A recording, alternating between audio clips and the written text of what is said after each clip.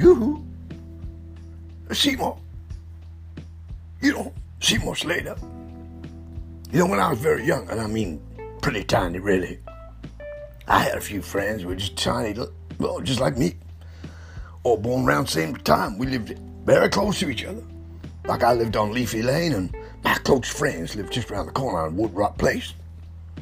Well, we decided to go for a wander together through the cow paddock next door, see what we could find.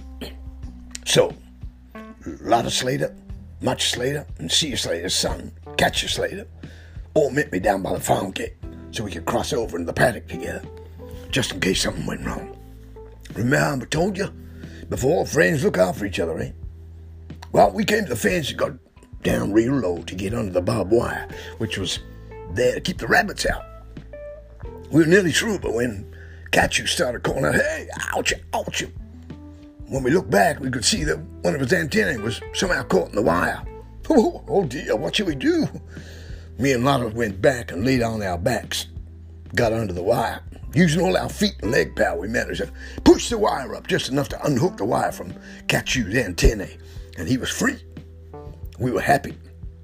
Well, we said, how good was that? As we rolled over and crawled back onto the barbed wire and into the paddock. Now, there are two things we need to be careful of in the paddock. One was the cow dung beetles, who eat the cow poo. They can be stinky, always hungry. And two, the cows. Yeah, the cows, with their big, clumsy hoofs and their huge, sticky tongues that wrap around the grass as they pull it into their mouth. I don't want to go inside a cow's mouth, ever. Oh, no. So while moving through the paddock singing an old Slater song, "See you later, alligator," and a wild crocodile.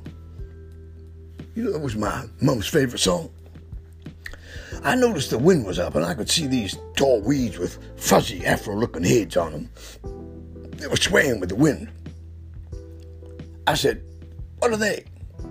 Much said, "Called clover, I think."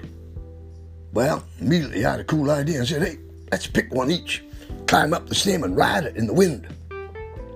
Lotta said, no way. Catcher said, "I'm in," and Much said, "Me too." So we grabbed a stem each and slowly climbed up. Lucky we were tiny and light. Well, we got about halfway up and the wind started to blow even more. Yahoo! We swaying backwards and forwards. Sometimes the fuzzy head nearly touched the ground and it sprung right up again. And if we didn't hang on, we'd be catapulted across the paddock.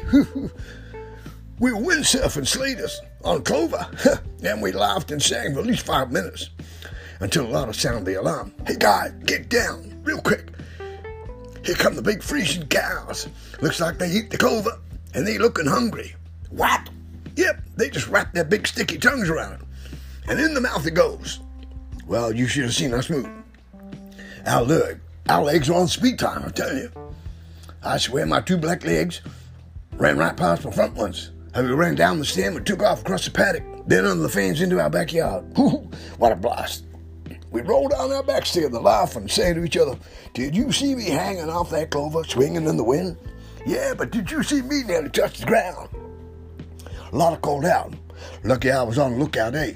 Or you might have been cow dinner." Then as we were heading back home, I said, "You better keep this one a secret, as our parents will not be happy we slipped under the wire." Then they replied, "Okay. See you, Slater." Seymour saying goodbye.